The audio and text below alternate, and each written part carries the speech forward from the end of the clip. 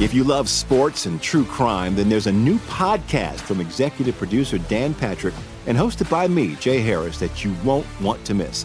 Playing Dirty: Sports Scandals. Each week, I'm squeezing the juiciest details from some of the biggest sports scandals ever. I'm talking Marcus Dixon, Olympic gymnastics, Cain Velasquez, salacious Super Bowl-level scandals.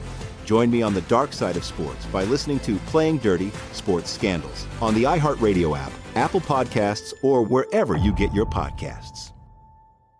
I'm Hannah Storm, and my new podcast, NBA DNA with Hannah Storm, chronicles my 6 decades in professional basketball. From growing up in the sport to becoming one of sports TV's first female broadcasters. Join me as I dig deep into the game's history, unearth some wild stories, and talk to my friends from the world of basketball, from Dr. J to Charles Barkley. It's been a wild ride, and now I get to take you with me. Listen to NBA DNA with Hannah Storm on the iHeartRadio app, Apple Podcasts, or wherever you get your podcasts.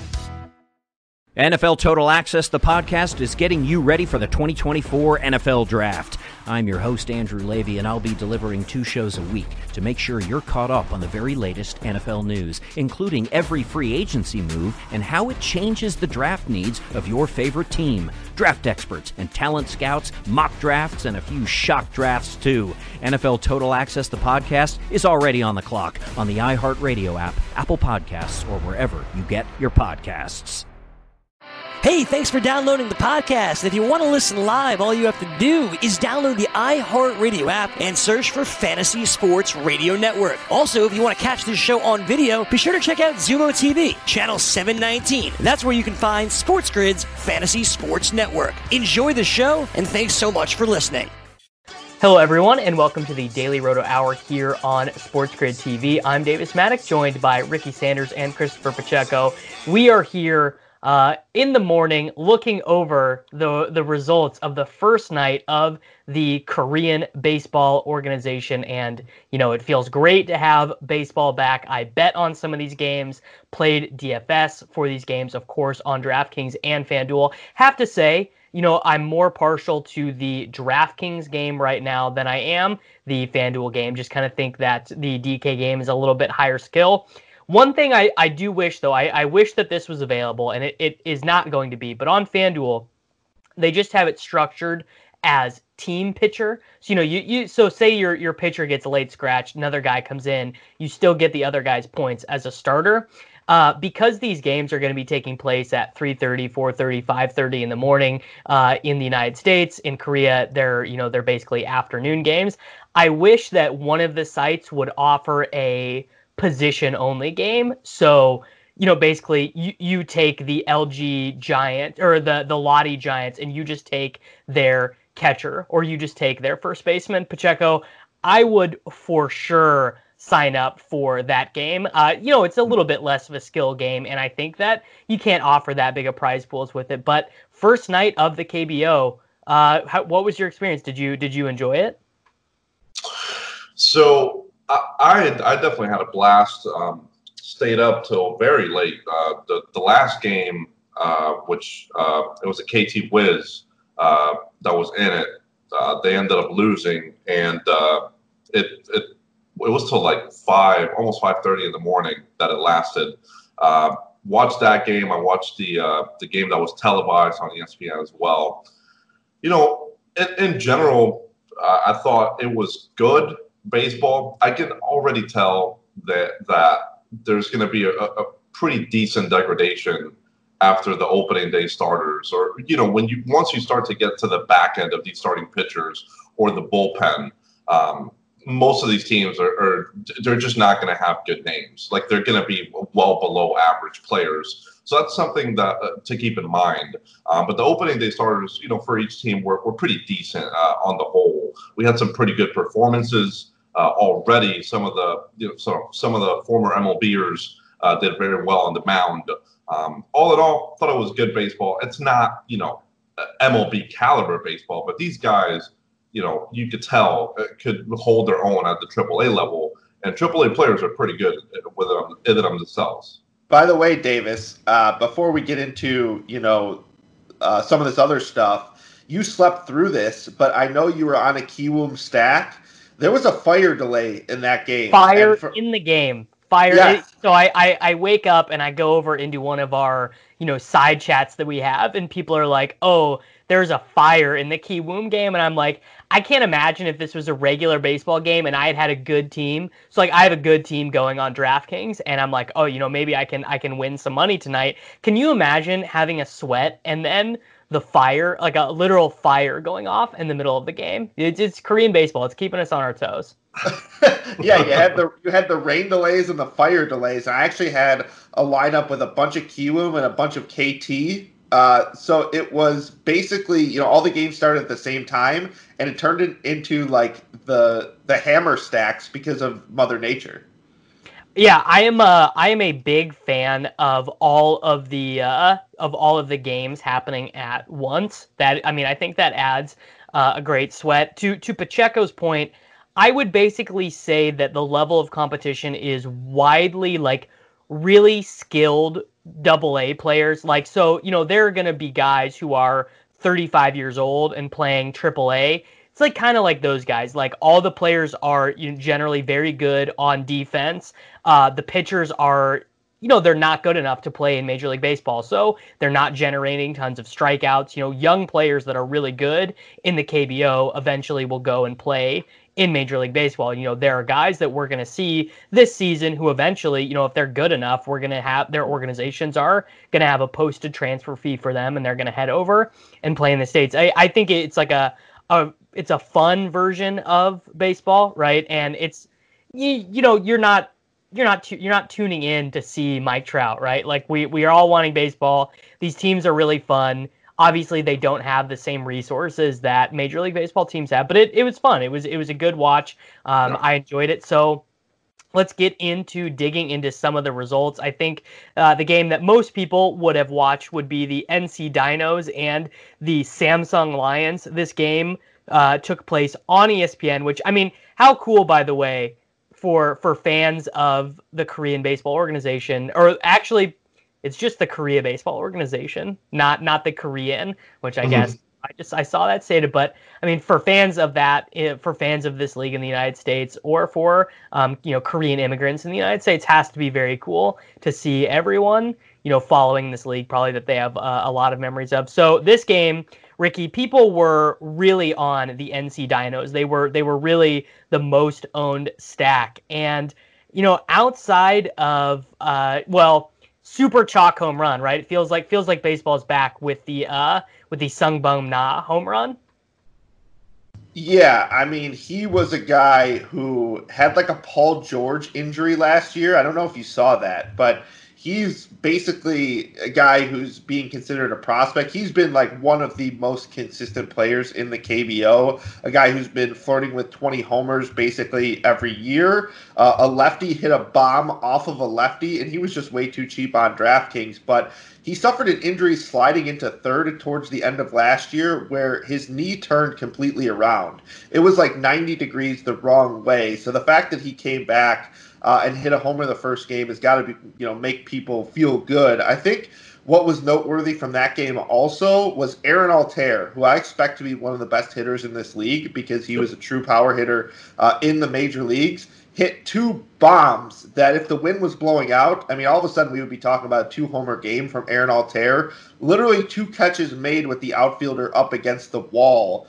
He was chalky on DraftKings, but I think Aaron Altair is a guy who we are going to be going back to the well early and often. I don't look at that 0 fantasy point performance and get discouraged. I think he was crushing the ball, and this should be a league that he blasts off on. So Pacheco, in terms of, thinking about how some of these American players, Tyler Saladino, Aaron Altair, and then some of the pitchers as well, is this a situation where we can treat them as generally, above the average skill level for the rest of the league? Because we see this a lot in soccer leagues, actually, where we'll get in the MLS. So some guys will come over from Europe, and some of them are like Zlatan came in and scored 30 goals, and he was like, it was like he owned the league. And then, you get some players who come over from Europe, and they do all right. They score some goals, they're there and they're helpful. So like on a scale of being an MVP candidate in the league to maybe just being like an above average regular, what are we thinking these American transplants are looking like? Well, certainly from the pitching side, you can already tell guys like Despaigne or Drusimer Despaigne, who pitch at the MLB level, Nick Kingham. I mean, these guys' fastballs are like their top end speed is significantly better than your league average in this league. Whereas in the MLB level, 92 to 94 is really not going to do much. And that's top end speed at this league. So I expect those guys to be potentially some of the best pitchers at this level. As far as the hitters, someone like Aaron Altherr, who Ricky just mentioned, was known for his power at MLB level, or that was his biggest tool. Just didn't quite translate. He just struck out too much. I think he could end up being one of the best power hitters in this league. So it would be an above average a power tool in my opinion in this league, because there's just not as many breaking balls. So there's a lot of contact pitches, and I think guys like Altherr would definitely benefit from those type of pitches. So I would say it just depends on the player. Someone like Tyler Saladino is not going to set the world on fire with home runs, right?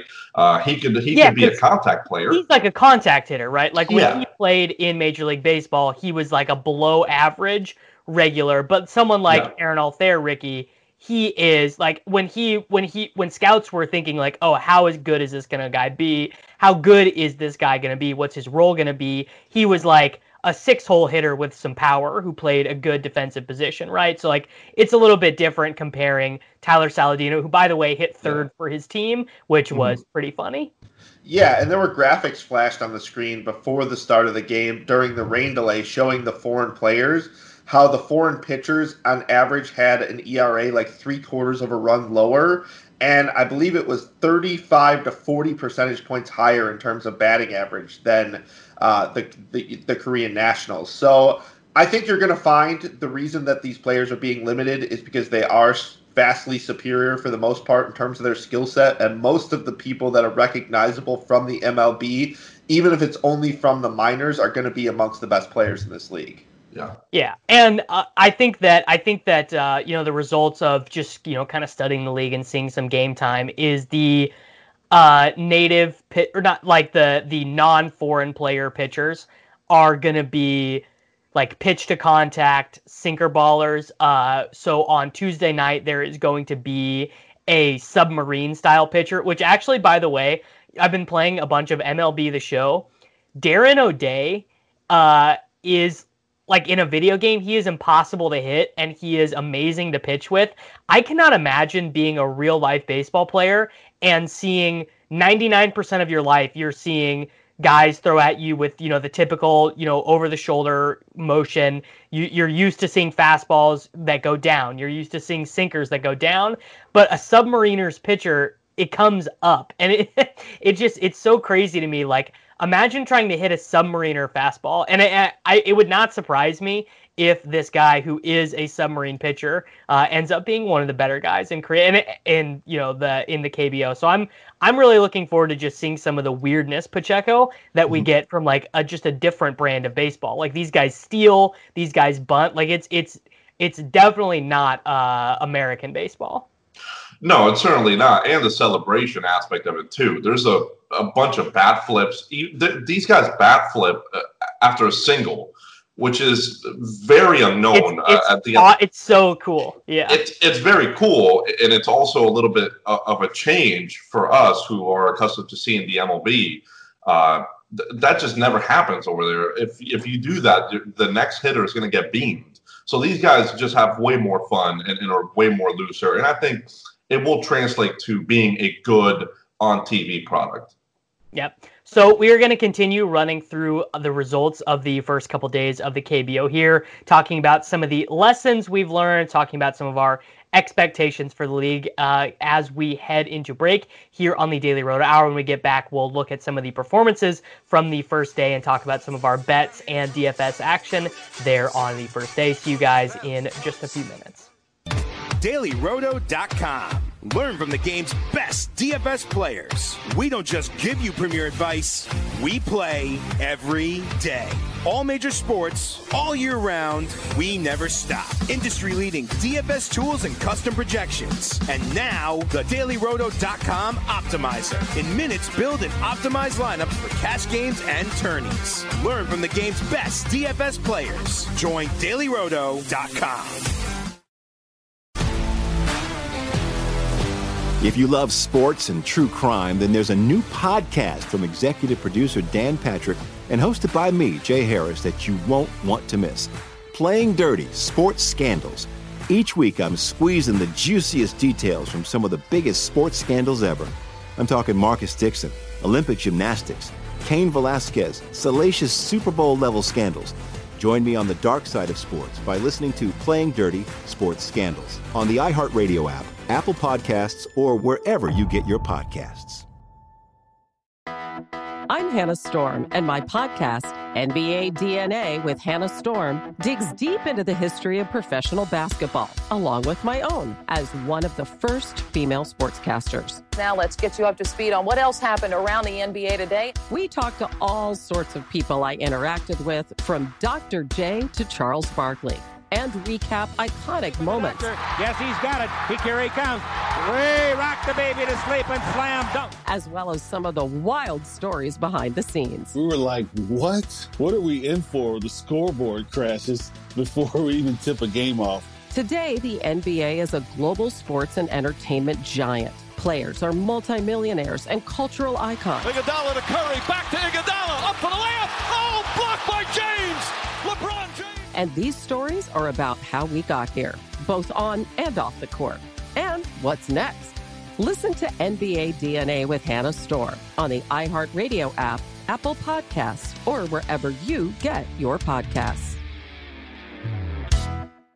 NFL Total Access, the podcast, is getting you ready for the 2024 NFL Draft. I'm your host, Andrew Levy, and I'll be delivering 2 shows a week to make sure you're caught up on the very latest NFL news, including every free agency move and how it changes the draft needs of your favorite team. Draft experts and talent scouts, mock drafts, and a few shock drafts, too. NFL Total Access, the podcast, is already on the clock on the iHeartRadio app, Apple Podcasts, or wherever you get your podcasts.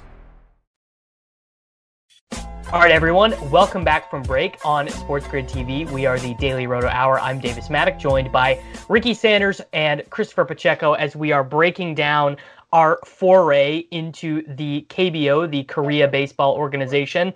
I can say proudly, I made my first KBO wager and won my first KBO wager, Ricky. I was doing, I did more research probably for this slate than any MLB slate that I will do at any point this year, because you're literally starting from like, what type of stats do people produce in this league and everything. And so I bet the Kiwoom Heroes minus 140 over the Kia Tigers. And there's a key thing that I found in my research, which is that 3 of these teams are, well, all of the teams except for the Kiwoom Heroes are owned by Korean corporations, by corporations over in that segment of the world.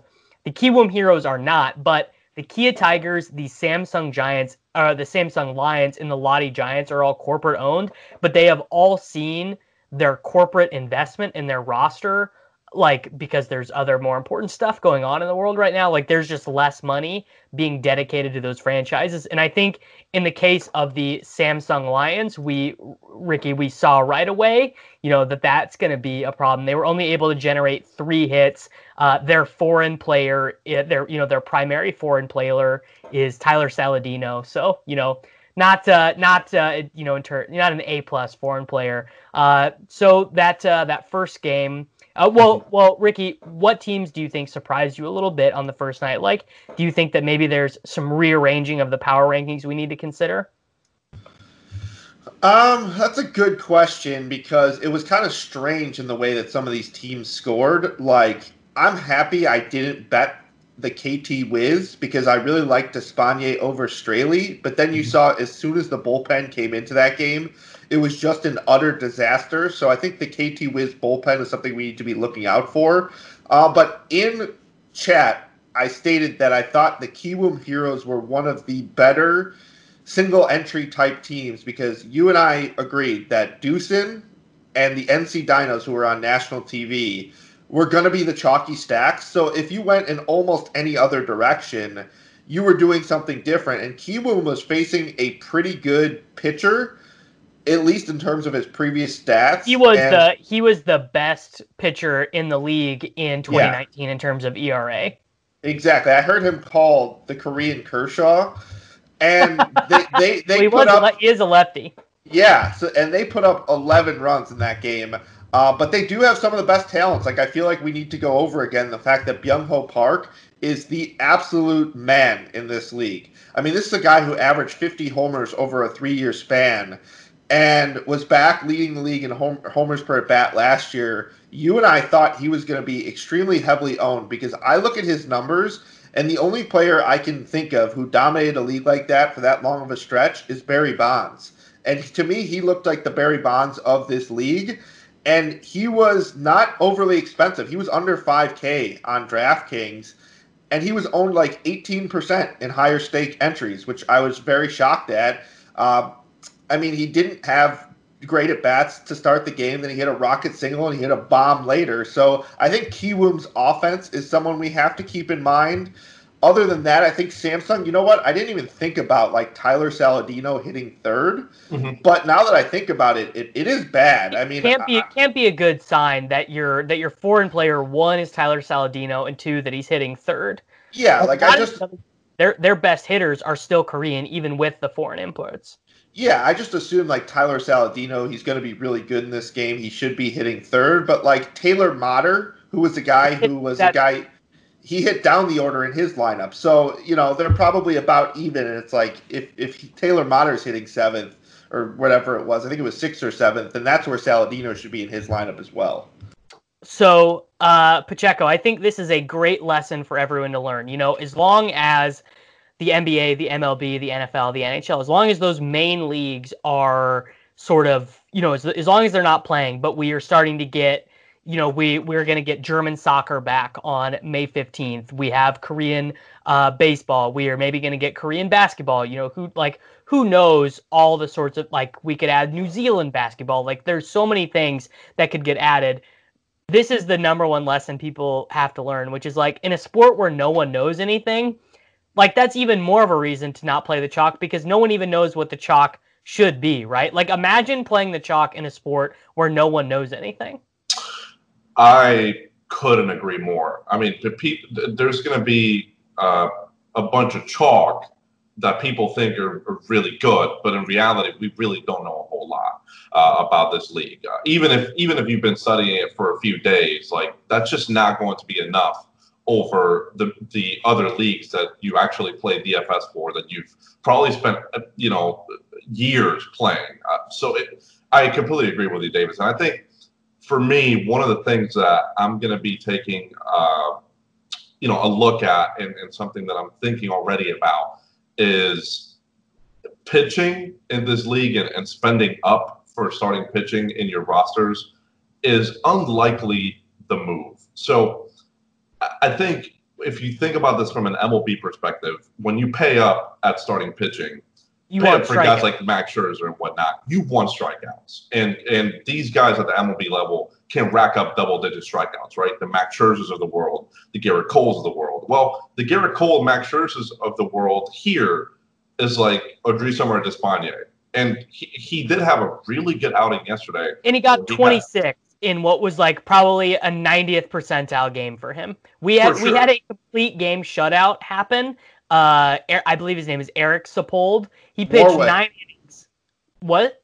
Warwick is his first name. Yeah. No.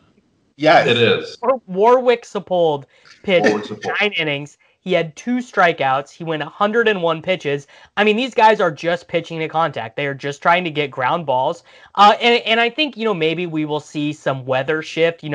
Ricky talked about Aaron Arthur having those those would have been home runs if the wind was blowing out or if the weather was a little nicer. But yeah, I think that the right way to approach KBO DFS right now is you attack the weaker teams. So, you're getting your pitchers going up against, the Samsung Lions. I think that the Lottie Giants, they scored 7 runs on opening night, but they were one of the worst teams in the league last year. I think that's really one of the ways you should try and approach it, and stacking, I'm not saying that not paying up for one starting pitcher doesn't make sense, because I still think that it does, and there's going to be names that you want to watch out for that are going to be pricey but probably worth spending up for. I just think spending for 2 arms in this league is not going to make a whole lot of sense.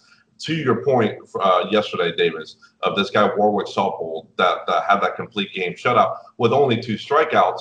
I mean, it's just a lot of BABIP luck. And so he was 6,500 and ended up with 31 drafting points. Pitching performances over 30 drafting points in this league are going to be very, very rare. So for me, I think paying up for starting pitching twice is probably going to end up being a mistake. I think you want to live in the mid-tier and in the, kind of like the lower range of pricing for starting pitching, just so that you can load up on bats. I think that's what's going to be the way to play this league. I just want to say, though, that if you get anyone approaching double-digit strikeouts per 9, that's going to be a pitcher that you're going to want to pay up for until they're expensive. Yep. Because, even the guy who was considered the best pitcher on the slate was $10K on DraftKings. For those of you who have played there before, we know that pitchers get up to, above 12,000 if they're overly dominant. So I think spending up for one guy, if it's a true strikeout pitcher, makes a ton of sense. But in the early going, where, especially on a slate where there isn't a true ace, I mean, the difference between 4 strikeouts and 2 strikeouts is going to be big, and there's such randomness amongst the guys who are all around 6K per 9, who are priced from 9K to 6K, that you might as well take the shot on the cheaper guys and pay up for the guys with extreme history of just crushing the ball in this league. I think offense over pitching, especially on days without aces, are going to easily be the priority. Yeah, I mean, granted, we're operating on very small sample sizes right here, but if you can, and we're going to learn more about projecting these guys, right? There just are not good, stable projection systems for this stuff yet, because we do not have, we just don't have a ton of data on that stuff yet. I would say, though, if you can rationally project a starting pitcher for, 8 Ks or whatever, that guy is for sure going to be worth paying up for. I think, though, after seeing these games in action, there really were not very many home runs. I think there was maybe 5 home runs on the whole slate. That could be off by 1 or 2, no double home run games. I think getting your stacks right is just going to be so big, because there are going to be teams where they rack up 15 hits or something, and 12 of them are singles, and that's going to be the way. And obviously it's sort of like a compounding interest thing, where with every hit, the other plate appearances for those guys becomes more valuable. So Pacheco, we are definitely going to be stacking in the KBO. We are definitely going to be stacking in the KBO. Unfortunately for me, my cash game team yesterday was a KT Wiz, and I did get their lone home run, but they only scored 2 runs. So It ended up not working out. Thankfully, the rest of my lineup did really well. But stacking in this league, just like in MLB, it's going to be very pivotal. And to the point of adjusting for opponent strength, that's going to be difficult to do in this league, Davis. Yes, there's a couple teams like the Samsung Lions and the Lottie Giants that were just really bad last season. And typically they're pretty bad. But we don't really know the turnover on these teams. I think from what I've heard, the Giants actually got a little bit better this offseason. They did sign Dan Straley, who's not a very good pitcher, but that could very well be an upgrade over most of the guys that they had. In fact, he was their opening day starter yesterday. So it's going to be difficult to adjust for opponent strength. I would say try to target the best talent over trying to adjust for opponent, because right now our information is pretty limited on that. Yeah. All right, Ricky, real quick here before we head out to break again. Any other big DFS observations after the first day? These major league pitchers, the ex-major league pitchers, look awfully good. Like even Drew Rosinski, the run on his fastball just had these guys completely off balance. Odrisamer Despaigne basically had one positive pitch during his final years as an MLB pitcher. It was the slider. No one could touch it. So if you're, a decent MLB pitcher, that should translate really well to this league. Yeah, I think that is very likely to be true. So everyone, we are going to transition our discussion when we get back to some Major League Baseball chatter because, we've got some positive news that baseball might be coming sooner rather than later back to the United States. We definitely will still be talking KBO here on the show as well. But when we get back from break, we're going to transition and discuss Trevor Plouffe's tweet, some bad bullpens, some of the best pitching performances ever, and more in just a few minutes. So see you guys then. DailyRoto.com. Learn from the game's best DFS players. We don't just give you premier advice, we play every day. All major sports, all year round, we never stop. Industry-leading DFS tools and custom projections. And now, the DailyRoto.com Optimizer. In minutes, build and optimize lineups for cash games and tourneys. Learn from the game's best DFS players. Join DailyRoto.com. If you love sports and true crime, then there's a new podcast from executive producer Dan Patrick and hosted by me, Jay Harris, that you won't want to miss. Playing Dirty: Sports Scandals. Each week, I'm squeezing the juiciest details from some of the biggest sports scandals ever. I'm talking Marcus Dixon, Olympic gymnastics, Cain Velasquez, salacious Super Bowl-level scandals. Join me on the dark side of sports by listening to Playing Dirty: Sports Scandals on the iHeartRadio app, Apple Podcasts, or wherever you get your podcasts. I'm Hannah Storm, and my podcast, NBA DNA with Hannah Storm, digs deep into the history of professional basketball, along with my own, as one of the first female sportscasters. Now let's get you up to speed on what else happened around the NBA today. We talk to all sorts of people I interacted with, from Dr. J to Charles Barkley, and recap iconic moments. Yes, he's got it. Here he comes. Way rock the baby to sleep and slam dunk. As well as some of the wild stories behind the scenes. We were like, what? What are we in for? The scoreboard crashes before we even tip a game off. Today, the NBA is a global sports and entertainment giant. Players are multimillionaires and cultural icons. Iguodala to Curry, back to Iguodala, up for the layup. Oh, blocked by James. LeBron James. And these stories are about how we got here, both on and off the court. And what's next? Listen to NBA DNA with Hannah Storm on the iHeartRadio app, Apple Podcasts, or wherever you get your podcasts. NFL Total Access, the podcast, is getting you ready for the 2024 NFL Draft.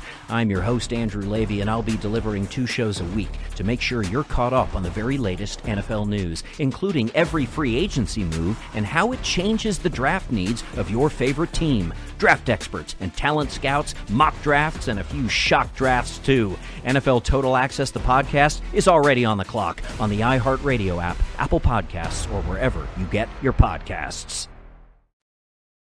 Hello, everyone, and welcome back from break on the Daily Roto Hour. I am Davis Maddock here on Sports Grid TV with Ricky Sanders and Christopher Pacheco as we transition from our KBO talk to some MLB talk. And Ricky, we got some very good news in the form of a tweet from Trevor Plouffe, who basically said that his sources have heard that spring training version number 2 is going to start to reconvene at the beginning of June, and that the league is hopeful to basically have things going by July 1st. Now, this feels very optimistic to me, given the daily numbers that we see with COVID. However, I think the KBO is giving us a good model. And, if I was going to say one sport that I think makes sense, now the part of Plouffe's tweet that doesn't make sense to me, Ricky, is that it seems that these teams are still going to be traveling. To me, that part seems far-fetched. It feels like they need to find a neutral location to play in. So here's what Dr. Fauci said. Is he basically, I think he was referring to the NBA, but he was saying guys are going to have to choose between playing ball and being social. And I think that's what's going to happen with these leagues is you're going to have a bit of a condensed season. And basically, I mean, if they take team planes, I don't think it's such a big deal as long as there's minimal contact with employees that you don't see all the time. And I think that you're going to have to lock players in to the point where they can't have much of a social life because you don't want them going out to a club where everyone has it and then like the whole team getting COVID. So there has to be a scenario in place where they're kind of kept in a little bit so you stay away from a ton of unnecessary human contact. But if they can just fly from team plane to team plane and just be with employees who are all keeping themselves relatively quarantined, there is a scenario where they can make this work. At least I hope. Yeah, I mean, I am very hopeful for that as well. You know, I mean, all of us want to have baseball back, right? We all want to get baseball back on our TVs, and you know, we will leave the logistics up to the experts, Pacheco. But you know, what are you most looking forward to getting baseball back in our lives? What's it like? Do you miss tilting Angels games at 1 a.m.? Like where are you at with missing baseball? Oh, I miss baseball a whole bunch. I would say since I follow the Red Sox so much, I definitely miss, you know, watching games in Fenway and whatnot. Like, I want to have that back in my life for sure. And I think the KBO is definitely proving that this is very much possible. But I think the biggest thing is can they test every day? Can they test every day? Can they test these players every day? And make that work. Because if testing isn't available and you can't test these players on a daily basis, I just don't know how we go back to normal on sports. So if that's not a thing, I don't know how we get there. Hopefully, I'm very hopeful that we do because I definitely miss it. Yeah, my thinking is that there's a lot of money at stake here, right? Yeah. You know, these leagues are going to have to pay very heavy financial penalties if they're not able to deliver a season, both in terms of player contracts and TV contracts and everything. So, you know, these leagues and you know what, the players too. I think something that sort of is happening is that these players are realizing that, yeah, maybe like I don't want to get the coronavirus, right? I don't want to not see my family for 6 months. I don't want to not hang out with my friends for 6 months, but it would really suck even worse for one, not be able to get my paycheck for 1 year, right? Like, you know, you'd like to probably be able to get your paycheck, but also the future earning power of all of these leagues, if they just stone cold skip a season, like, you know what, like the earning power is going to be gone. So I think, you know, a lot of these arguments about, you know, why baseball, why basketball, why hockey, why football can't come back center on the idea that, oh, well, the players are never going to agree to this. And Ricky, I don't think that's true. I think the players very much will agree as long as things are as safe as possible, where it's not an exploitative situation and it's safe, but it just might suck for social reasons. I think the players are likely to agree to come back. So I don't know how to say this sentence without it being weird, but just because you're rich doesn't mean you stay rich unless you stay rich. In other words, like, you need to be able to afford the things that you like. Obviously, we're not going to sit here and cry for guys that are making $4 million a year. But if you're paying for, you know, $1 million house, you still got to find a way to pay for it, even though you're rich. So you would expect someone with that much money to have saved money and whatever. But there are a lot of players who live close to the edge of their means, sort of like everyone else of us. You know, if we find the house of our dreams, we go a little bit above our price range and it's uncomfortable, but as long as we're getting a paycheck, it's fine. I'm sure that's happening in the MLB. So I think that will certainly motivate the players. Yeah. So we're going to get baseball back. So let's start thinking about the season that is going to be played. And Ricky, you have been wanting to talk about bullpen situations on the show here for a while. So let's hear it. Let's hear some of your bullpen takes. Well, my thought is as soon as we get back to baseball, we got to talk fantasy baseball. And I know what a lot of us like to do in our seasonal leagues. And you look at the National Fantasy Championship, which is a bunch of high stake leagues. People like to save and, not draft saves early. So, the Aroldis Chapmans, the just all the top closers of the world, we like to let those guys go, the Brad Hands.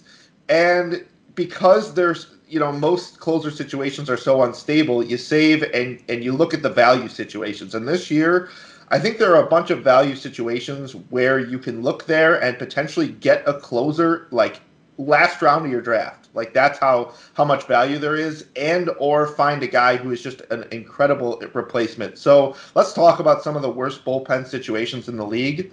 The San Francisco Giants, the Mariners, and the Royals. And I want to start with the Giants, because I think the guy who is going to be the closer is being drafted, if you look at some of these deep leagues, as the third reliever on the Giants.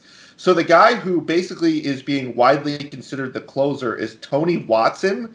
And Tony Watson is a lefty who was given a chance with the Pittsburgh Pirates. And last year, Davis, he posted career worst numbers pitching with the San Francisco Giants, which you would think in that ballpark would be a haven for I already bats. hate it. Lefty closers, unless they throw like 108 miles an hour, like Aroldis Chapman, lefty closers just never work out. 93 miles an hour is what you get from Tony Watson, and it kind of looks like he's soft tossing just the way he throws. And he's being drafted like he's the sure thing closer, and I just don't see it, especially now that you kind of need your lefty reliever, because you're not just throwing him against one guy. You have to do a minimum of 3 batters. So I think you want to save him for an inning when, you potentially get 2 lefties. The other guy that's being drafted ahead of the guy that I like is Tyler Rogers. And you were talking about a sinker baller, or a submariner rather, in Darren O'Day. Darren O'Day basically throws sidearm. Tyler Rogers, I want you to pull it up, at least during the break. He is Chad Bradford reincarnated. This is the brother of Taylor Rogers, but he was a very below average minor leaguer. And it just so happened to click last year, and he had a pretty decent year. But again, I don't think the Submariner is a guy with staying power as the closer either. So I think Trevor Gott is a guy who throws close to 100 miles an hour. He throws in the upper 90s. He last year, over a 26% K rate, basically a 3 FIP. He, to me, looks like the guy who's the clear closer, and he's not being drafted in the top 450 of NFC leagues. Yeah, those are... I think the pushback to that would be why you would even want to draft this guy would be, one, how valuable is the Giants closer even going to be? Yeah. The Giants are not a good team. I think my plan in the main event, which I was going to draft, I think our draft was set to go on February 28th. So March 28th, right? So one of the last ones before the season started, that did not exactly work out how we had planned to do it. But hopefully with this Trevor Plouffe announcement, we get it back. Our plan was we were going to go 2 elite closers and then basically just bid on closers all year long. Pacheco, how does this idea sound to you, though, that in a shortened year, right? Because we think probably max we get 100 games. Maybe we get, maybe it's less than that. Maybe they do 81 games and they just cut it in half. If you're a major league manager, are you more or less likely to, basically pull your closer, right? Change your closer. Are you more or less likely to in a season where every game matters more, but also it might just be a sample size thing? Like, what are we thinking is more likely to happen? So are you asking me if managers are willing to pull the plug earlier in a condensed earlier season? or just ride it out? No, I think they'd be willing to pull the plug more. But it also depends on what team we're talking about. Some of these teams are still going to be really bad, and they probably want to tank, right? And they want just that draft position. Although in MLB, it's a little bit different because your draft picks they're not going to play right away. In Major Baseball, yeah. Yeah, and to be fair, even the drafting's a little bit different in that your guy that you draft is not necessarily going to play right away. He's going to have to go through the AAA, AA, AAA, the minor league system. So I certainly think that they would be willing to pull the plug earlier, but I agree on trying to just bid on these guys rather than draft them as Cernes or like just darts, because ultimately you just don't know. And these teams that we're talking about here, like the Giants, the Mariners, Royals, like some of the worst bullpens in the league, they might just have a committee and they might not have a guy. And so trying to make sense of that, at least at this point, is going to be very difficult. Yeah, I will say, though, in like 15-team leagues, if you could get a guy with like 10 saves, that's valuable because there's so few closers. So I think a guy that you can grab towards the end of the draft who does have a shot, and by the way, also gives you strikeouts, which is the case for a guy like Trevor Gott. That's always what he's given you. Like I mentioned last year, the 26.6% K rate in 52 innings, plus he pitches in San Francisco. So you would have to think a good pitcher, regardless of if he's given the closer role or not, is going to give you good counting stats. And if he could potentially, raise above the crop, which I expect him to, just because he looks like the best fit. Again, Tyler Rogers, the other right-hander, a guy who posted a FIP of about 4 in back-to-back years in the minors. So doesn't look great to me. If you could just get a guy like that and he gives you 10 saves, especially in a shortened season, that's going to be valuable. Yeah, so definitely, hunting saves in a shortened season is going to be big. I think nailing that strategy in a big chunk of your drafts, whether managers are quick to pull or they just kind of ride guys out for the entire shortened season, I think that is definitely going to correlate to winning your fantasy baseball leagues in 2020. So we're going to go ahead and head into our final break here on the Daily Roto Hour on Sports Grid TV, continuing with more 2020 MLB chat when we get back from the other side of this break. DailyRoto.com. Learn from the game's best DFS players. We don't just give you premier advice, we play every day. All major sports, all year round, we never stop. Industry-leading DFS tools and custom projections. And now, the DailyRoto.com Optimizer. In minutes, build and optimize lineups for cash games and tourneys. Learn from the game's best DFS players. Join DailyRoto.com. If you love sports and true crime, then there's a new podcast from executive producer Dan Patrick and hosted by me, Jay Harris, that you won't want to miss. Playing Dirty: Sports Scandals. Each week, I'm squeezing the juiciest details from some of the biggest sports scandals ever. I'm talking Marcus Dixon, Olympic gymnastics, Cain Velasquez, salacious Super Bowl-level scandals. Join me on the dark side of sports by listening to Playing Dirty: Sports Scandals on the iHeartRadio app, Apple Podcasts, or wherever you get your podcasts. I'm Hannah Storm, and my podcast, NBA DNA with Hannah Storm, digs deep into the history of professional basketball, along with my own, as one of the first female sportscasters. Now let's get you up to speed on what else happened around the NBA today. We talk to all sorts of people I interacted with, from Dr. J to Charles Barkley, and recap iconic moments. Yes, he's got it. Here he comes. Way rock the baby to sleep and slam dunk. As well as some of the wild stories behind the scenes. We were like, what? What are we in for? The scoreboard crashes before we even tip a game off. Today, the NBA is a global sports and entertainment giant. Players are multimillionaires and cultural icons. Iguodala to Curry, back to Iguodala, up for the layup. Oh, blocked by James. LeBron James. And these stories are about how we got here, both on and off the court. And what's next? Listen to NBA DNA with Hannah Storm on the iHeartRadio app, Apple Podcasts, or wherever you get your podcasts. NFL Total Access, the podcast, is getting you ready for the 2024 NFL Draft. I'm your host, Andrew Levy, and I'll be delivering 2 shows a week to make sure you're caught up on the very latest NFL news, including every free agency move and how it changes the draft needs of your favorite team. Draft experts and talent scouts, mock drafts, and a few shock drafts, too. NFL Total Access, the podcast, is already on the clock on the iHeartRadio app, Apple Podcasts, or wherever you get your podcasts. Hello, everyone, and welcome back from break here on Daily Roto TV on Sports Grid. I'm Davis Maddock, joined by Ricky Sanders and Christopher Pacheco, catching back up on our 2020 MLB discussion. Ricky, we got more bullpen chat. Yeah, we got to talk about this Seattle Mariners, and you guys were talking about why would you want to draft some of these back end guys, and I got a quote for you that's not going to give you any positive thoughts about the Seattle Mariners.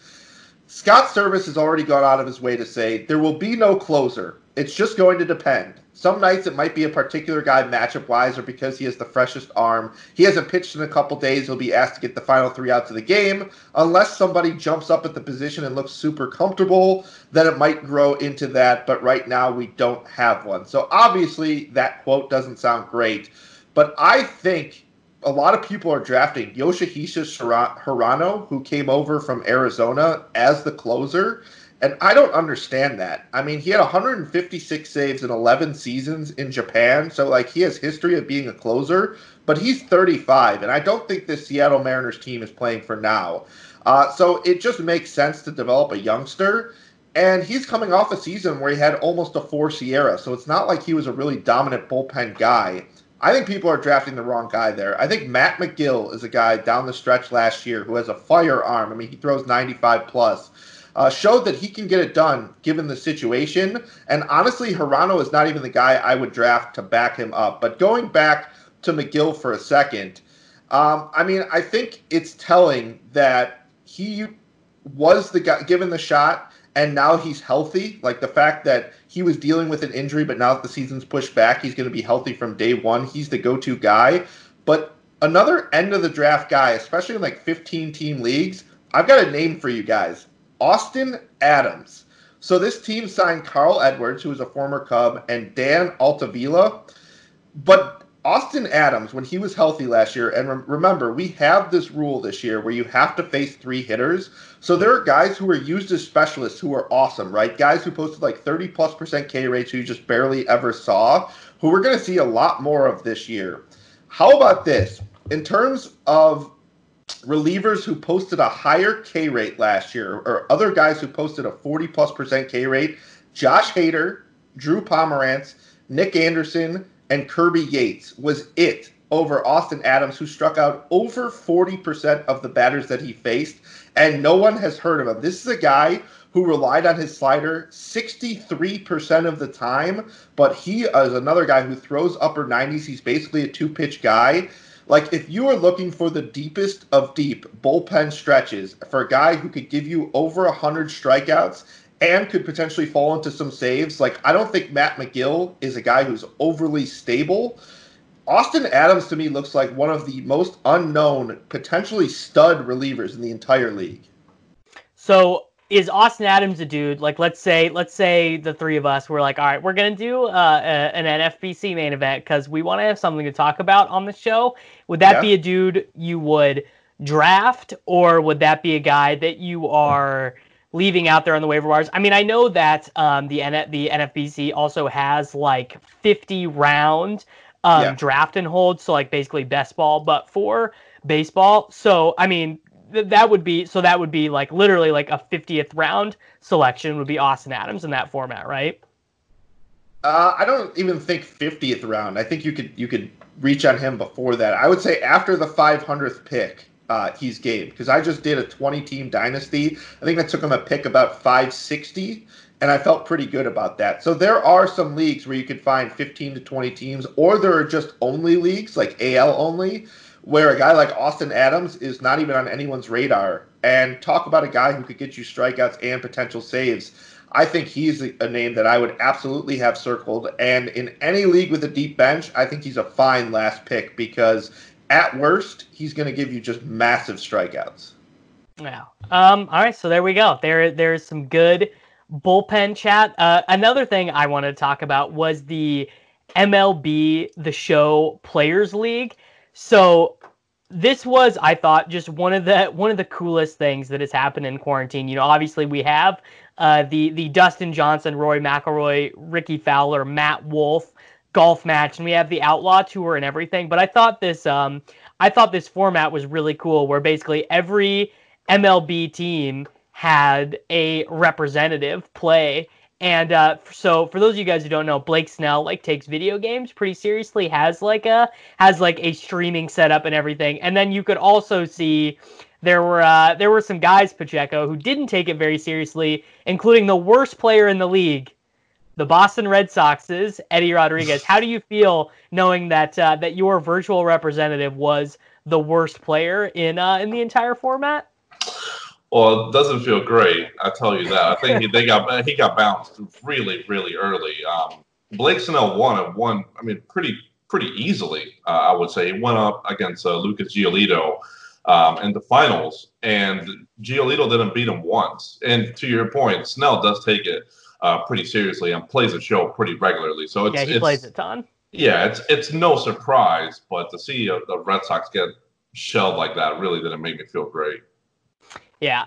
So I mean, just for those of you guys, if you have not seen any of it, the format was pretty cool. It was basically you played every other person once during the regular season, and then it was broken down, and it was very surprising to me to see the players that were really good. I guess not that surprising. Literally all young, except for this was surprising to me. Ian Happ of the Chicago Cubs was really good, and I just would not have thought of him as like a good video game player. So Bo Bichette, Joey Gallo, Jeff McNeil, Gavin Lux of the Dodgers. I'd be like, yeah, all these guys are young. Another question I had, Ricky, is like, how much do you think how much of the skill of watching and hitting a baseball in real life translates to a video game? Like, are you seeing the breaks the same? Because like hitting in MLB The Show is really hard, and I'm just thinking like, how much do you think that skill translates? I actually have to think they're like almost two different skills. I think so, but at the same time, like their reaction time compared to us, I think is a lot better. Just from having to like judge the spin of a ball that quickly and react, I think like their brain to thumb reactions are just inherently quicker than ours. So once you start seeing the break, like I don't know which mode you're playing on, whether you got to guide the bat to which part of the zone, or were they playing with the guided bat, or were they just playing like you hit X to swing? Do you know which mode they were on?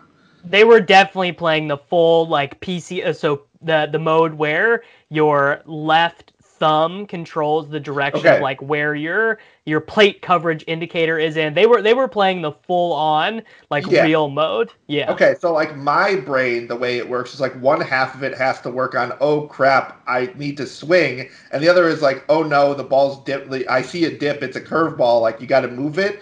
And for me, a lot of the time, I'm either swinging at pitches out of the zone or just taking curveballs when I think it's fastball, where I think these guys can react quicker. So I think there's a little bit more carryover than you might think. But, of course, video game versus real life, like it's not a one-to-one carryover. I mean, the quick twitch, the quick like reactions for video games are like even more insane than they are. Like guys are done playing professional League of Legends at like 25, Pacheco.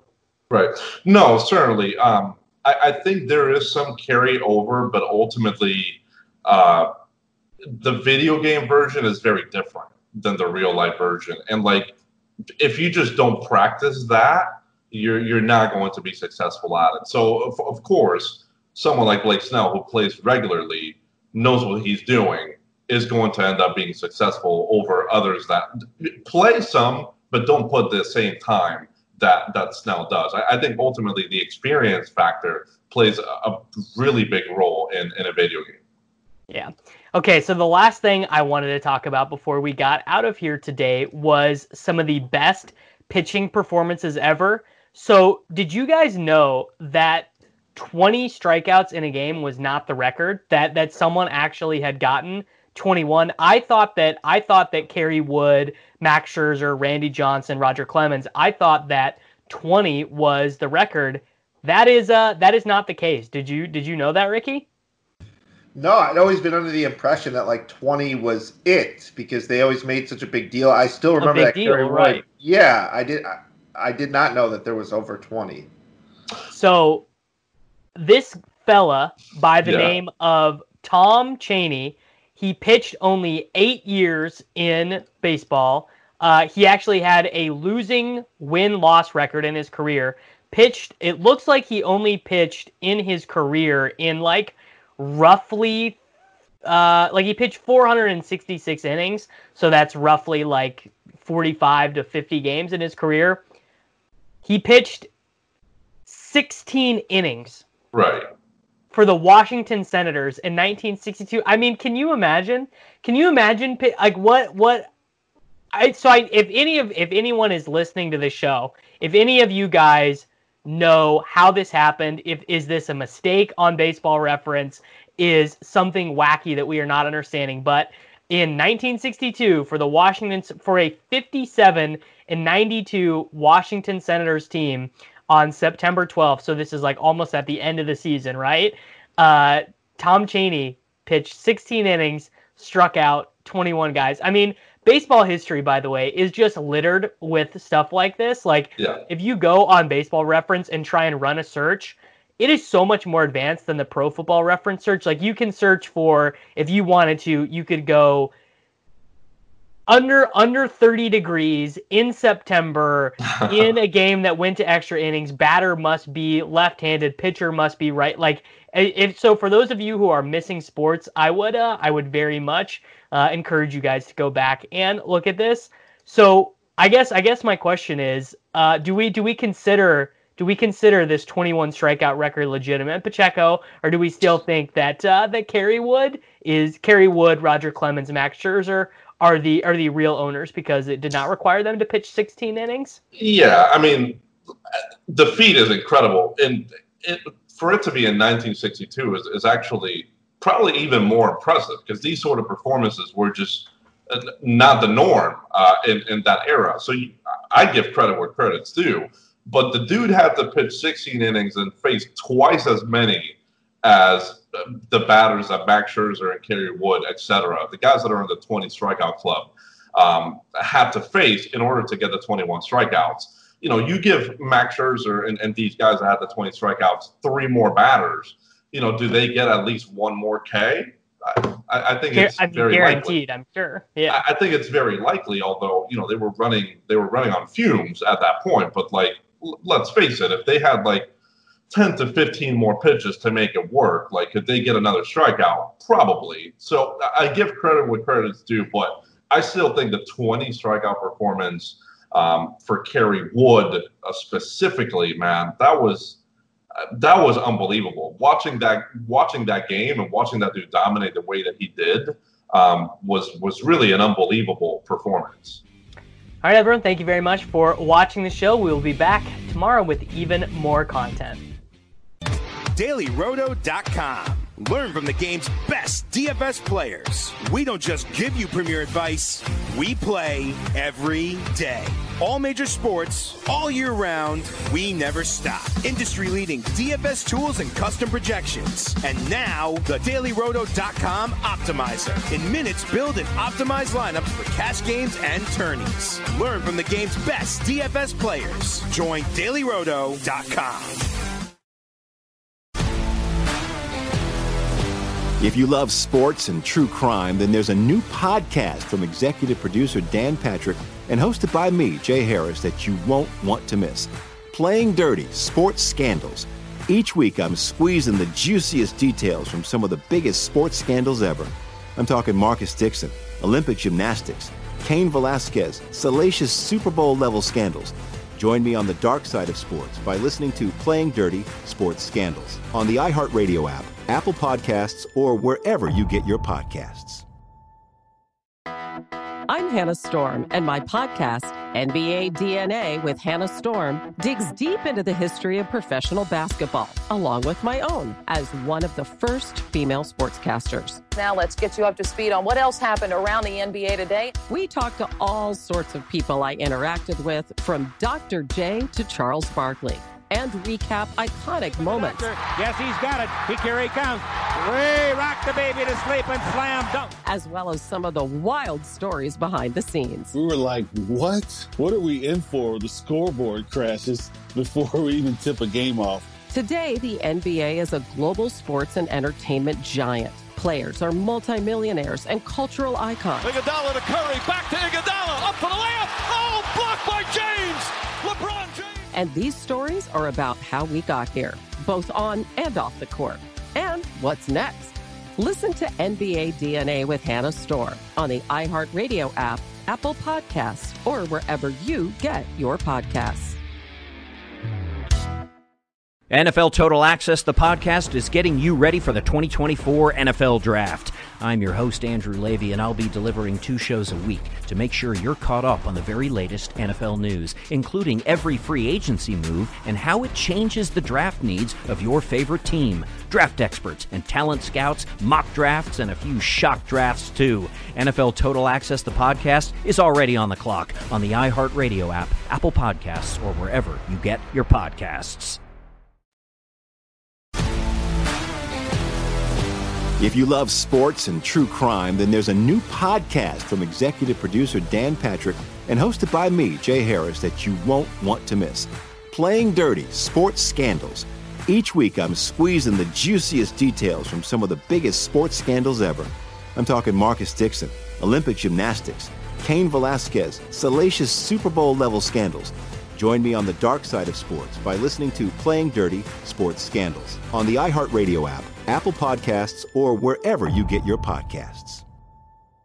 I'm Hannah Storm, and my new podcast, NBA DNA with Hannah Storm, chronicles my 6 decades in professional basketball. From growing up in the sport to becoming one of sports TV's first female broadcasters. Join me as I dig deep into the game's history, unearth some wild stories, and talk to my friends from the world of basketball, from Dr. J to Charles Barkley. It's been a wild ride, and now I get to take you with me. Listen to NBA DNA with Hannah Storm on the iHeartRadio app, Apple Podcasts, or wherever you get your podcasts. MTV's official Challenge podcast is back for another season. And so are we. I'm Tori Deal. And I'm Anissa Ferreira. The wait is over, guys. All Stars 4 is finally here. And this season takes it to a whole new level. Old school legends, modern power players, and ex-lovers are all competing in Cape Town, South Africa for the prize of $300,000. And we're going to be right here along with you fans, covering every episode on the podcast. Listen to MTV's official Challenge podcast on the iHeartRadio app, Apple Podcasts, or wherever you get your podcasts.